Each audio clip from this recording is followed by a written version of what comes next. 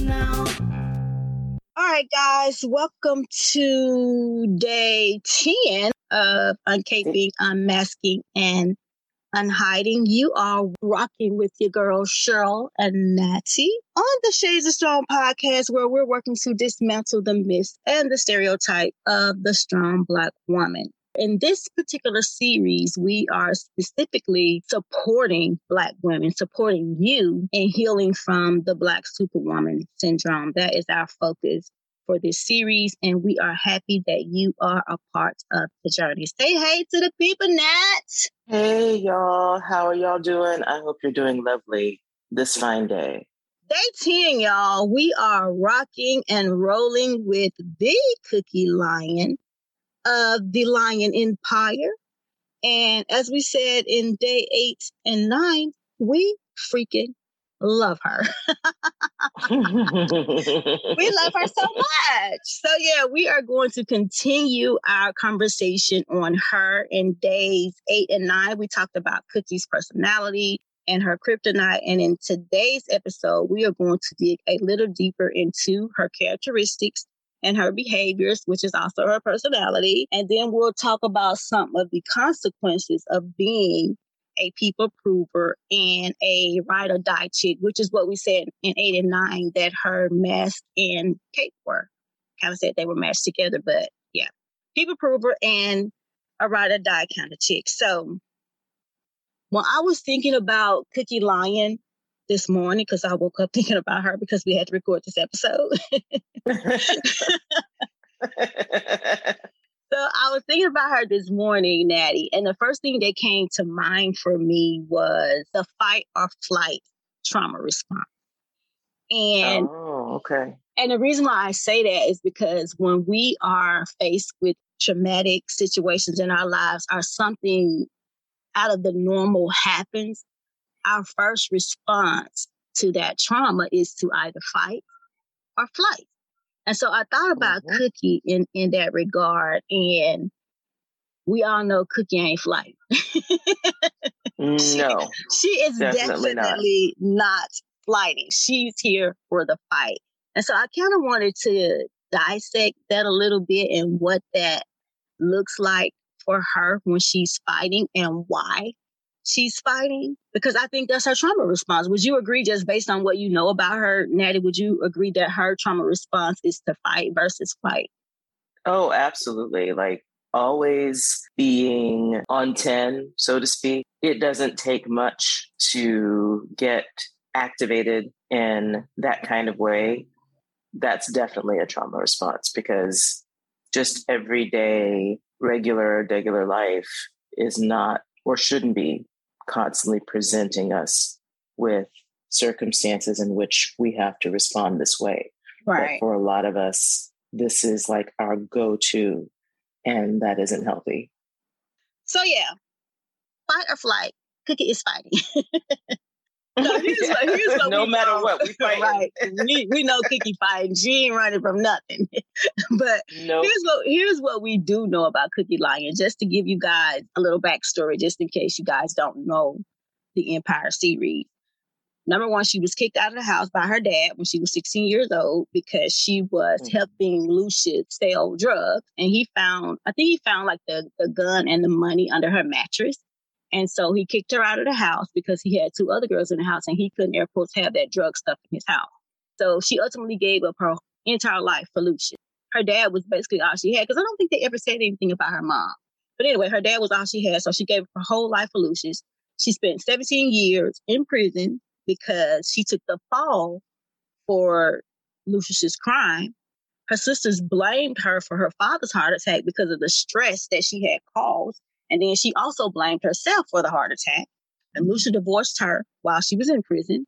And he replaced her with somebody else while she was doing time for him, mind y'all. And she also had a gay son that she was, when she got out of prison, she was trying to protect from Lucius, because Lucius didn't like the idea of having, not the idea, he didn't like the fact that Jamal was gay.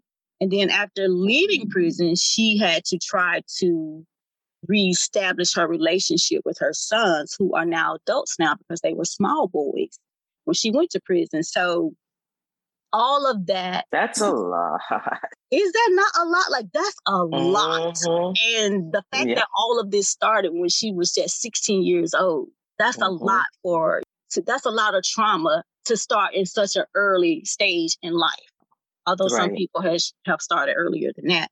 But anyway, that's a lot of trauma. Yes. And so all of that stuff that happened, Cookie's fighting. She's not running. She's here for the fight. Her nervous system is permanently activated. Exactly. Permanently act like she's here for the fight, because now she's got to get her life back. She's got to take back all of that stuff that was stolen from her, all those things that she was robbed of beginning at the age of 16. So she's fighting to get all those things back. So Natalie, what I wanted to do was I wanted to kind of read out some of the characteristics of the fight response, how Cookie falls into some of these categories, and then we'll just kind of talk about that, how it shows up in our lives as well. So some of the characteristics that I came across were self-preservation, an explosive temper, aggressive or angry. She likes to be in control. She's often referred to as a bully. And she's reluctant to hear the perspectives of others. So Cookie didn't come out of the gate swinging, y'all. She didn't. Right. All the stuff that she had been through, she was forced into this lifestyle. And Natty and I talked about this a little bit in the other 2 episodes, how we can see some of that in us. Like, we both have some lioness in us, but we have to be pushed to that point. Right. That was the case with Cookie Lyon. So what do you think about those characteristics of the fight response? And how do you think that, number one, that shows up in Cookie Lyon's life, and how it shows up in our lives, or the lives of some of our listeners who may be listening to this? Yeah, I think that when we are put in when we find ourselves in situations where we don't feel protected, and for a lot of us, that's been a lot of time over our lives. When we don't feel protected, it is very easy to fall into that mode where, and just stay there. And just stay there. I know that for myself, I was sort of kind of this way as a young adult in my college years. I was someone who didn't mind confrontation at times. I kind of... Adorning yourself with the proverbial mask and cape didn't miraculously happen the moment you became an adult. More likely than not, there's a history of trauma dating back to childhood that left you feeling rejected, abandoned, betrayed, and angry. Those emotions don't automatically resolve themselves. As a little black girl, the thing you needed the most was to be seen, heard, nurtured, protected, and loved without condition. When those needs aren't met, you don't get the skills needed to do life as the real you from an emotionally healthy place. If you find yourself in this episode and are ready to start your journey to healing, please consider joining us in the Sister Circle of Healing, a 12-week virtual experience for Black women to gather in a safe and sacred space for healing, connection, and transformation. Join us now at shadesofstrong.com/SOS Circle. Thrived on it, kind of looked for it, which is definitely not healthy. But I was in an environment where I felt like I was completely alone. I was far away from home. I had some friends, but I did not feel that I had anyone that I could really turn to account on if something got really hard. And so, yeah, when you feel, being in an environment like that or in a situation like that, it can feel very similar to feeling isolated or backed in a corner. Mm-hmm. And when someone is backed in a corner, yeah, of course they're going to fight, because they don't want to be in the corner. Right. So they're going to claw their way out. So I can see that just in my own history, just the some of the things that I went through as a young adult, and I can contrast those times with now and who I am now. But I can also understand why Cookie was the way she was. Going to jail and being in jail is probably one of the ultimate feelings of being backed into a corner and having to do whatever you can to protect yourself. And if you've been doing that, you said she was in there for 17 years, doing that maybe for all 17 years, coming out, there's no coming down from that overnight. So, of course, whatever survival skills she developed in that space, she's carrying them on the outside. And it's just really sad because, like you said, like she didn't come out of the gates swinging. Like she wasn't birthed this way. None of us were. But a lot of danger, being in dangerous situations, rejection, any of that kind of stuff, just basically incidents after incidents of feeling like you've been failed, feeling like you needed protection and no one was there to protect you. Or if someone was there, they failed to protect you. That's going to build up these kinds of walls. And it's more almost like a cage, like you're a Siberian tiger who's being held captive or something. So yeah, you're going to constantly be clawing at anybody and everybody that comes near you. Going back to her prison storyline, if you think about all the characteristics that I read off about the fight response, self-preservation, she fucking fight for her life in prison, I'm sure. Like, right. For real. If it's maximum security or something like that, you've got to protect yourself. There is no choice in that. There's no choice. And then look at the explosive temper.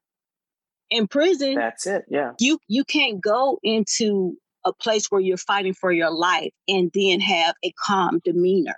It's not going to work because people are automatically going to see you as soft and they're going to immediately come after you. So, bam, explosive temper. I got to show these people that y'all can't have me. I got to fight for my life in here. Aggressive and angry. You got to be. You have to because be. Again, that has to be. She's already angry for being in there because she took the fall. There. And she's already still angry that her dad threw her out.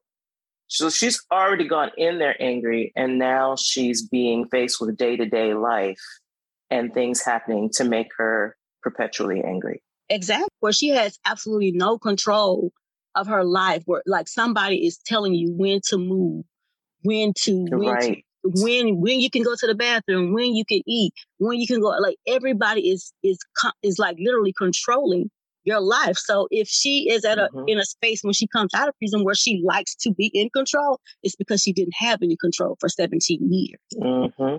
Right. You see what I'm saying? Right. And so, and then the other one was, there were two more left, often referred to as a bully. I mean, 17 years in prison. Yeah. How can you not be? So like, how could you not be? How can you not be? So she didn't come out of the gate swinging. She was thrust into this lifestyle of fighting. Like she was thrust into the typical angry Black woman because she's literally fighting for her life. 17 years in prison, she's fighting for her life. And now she's coming out of prison and she's got to fight for her life again. She's got to fight to get back all the things that were taken from her when she was in prison. So the last one was reluctant to hear the perspectives of others. I've been listening to that shit for 17 years. I don't want to hear it no more. It's y'all turn to listen to me. It's y'all turn to listen to me because she's been listening to the guards. She's been listening to the warden. She's been listening to people telling her that people are coming out. Like, I don't want to hear what y'all got to say anymore. I've been listening for too long. Like, she's been silenced for 17 years. Yeah. So now she's got to own her voice. She's got to re-own her voice. So once again, she didn't come out the gate swinging. She was thrust into that lifestyle. And so like Natty and I were saying, like we were saying about our own lives, is that there are times when we are pushed to that point. Right. We don't want to go there, but when you are pushed up against a wall or pushed in a corner, like Natty was saying, like, I feel like sometimes you don't have a choice. That's a lie. You do have a choice. You do have a choice. Like you don't have a choice. Sometimes in the moment, it's a very difficult thing to see because you're literally being pushed. Sometimes literally being pushed into a corner. What are you supposed to do? Exactly. What are you supposed to do? You're supposed to fight for your life. And someone's trying to, and if someone else is trying to exert some sort of control over you, especially when considering that they don't have that control over you, then I feel like sometimes it's warranted. It's just when we get to a point where every day we feel like we're still in that kind of battle zone. And that isn't necessarily the case. That's where it gets to be a problem. Absolutely. And so I think what we would like for you to reflect on as we end this episode is to think about what pushed you into air quotes lioness territory, because we all have it. We all have some of that in us. So what is the thing? Because like we've been talking about throughout this series, all of this stuff stems from something that happened in childhood. And so I would encourage you to think about what that thing is for you. What is it? What incident or circumstance triggered the lioness of you? And then once you identify what that is, what steps can you take to begin to move out of that space? And again, we know that's not going to happen overnight, but just begin to think about some things that you can slowly, gradually begin to move out of that place. What do you think, Nat? Yeah, I agree. All right. So I think it's day 10. We will be back with day 11. Again, if you have some aha moments, if you want to share with us your thought on this particular, your thoughts on what? Your thoughts on day 10. Like, what is the thing that has you in fight mode? If you want to share that with us in our Facebook community, the link is in the show notes of this episode. We would love to hear from you.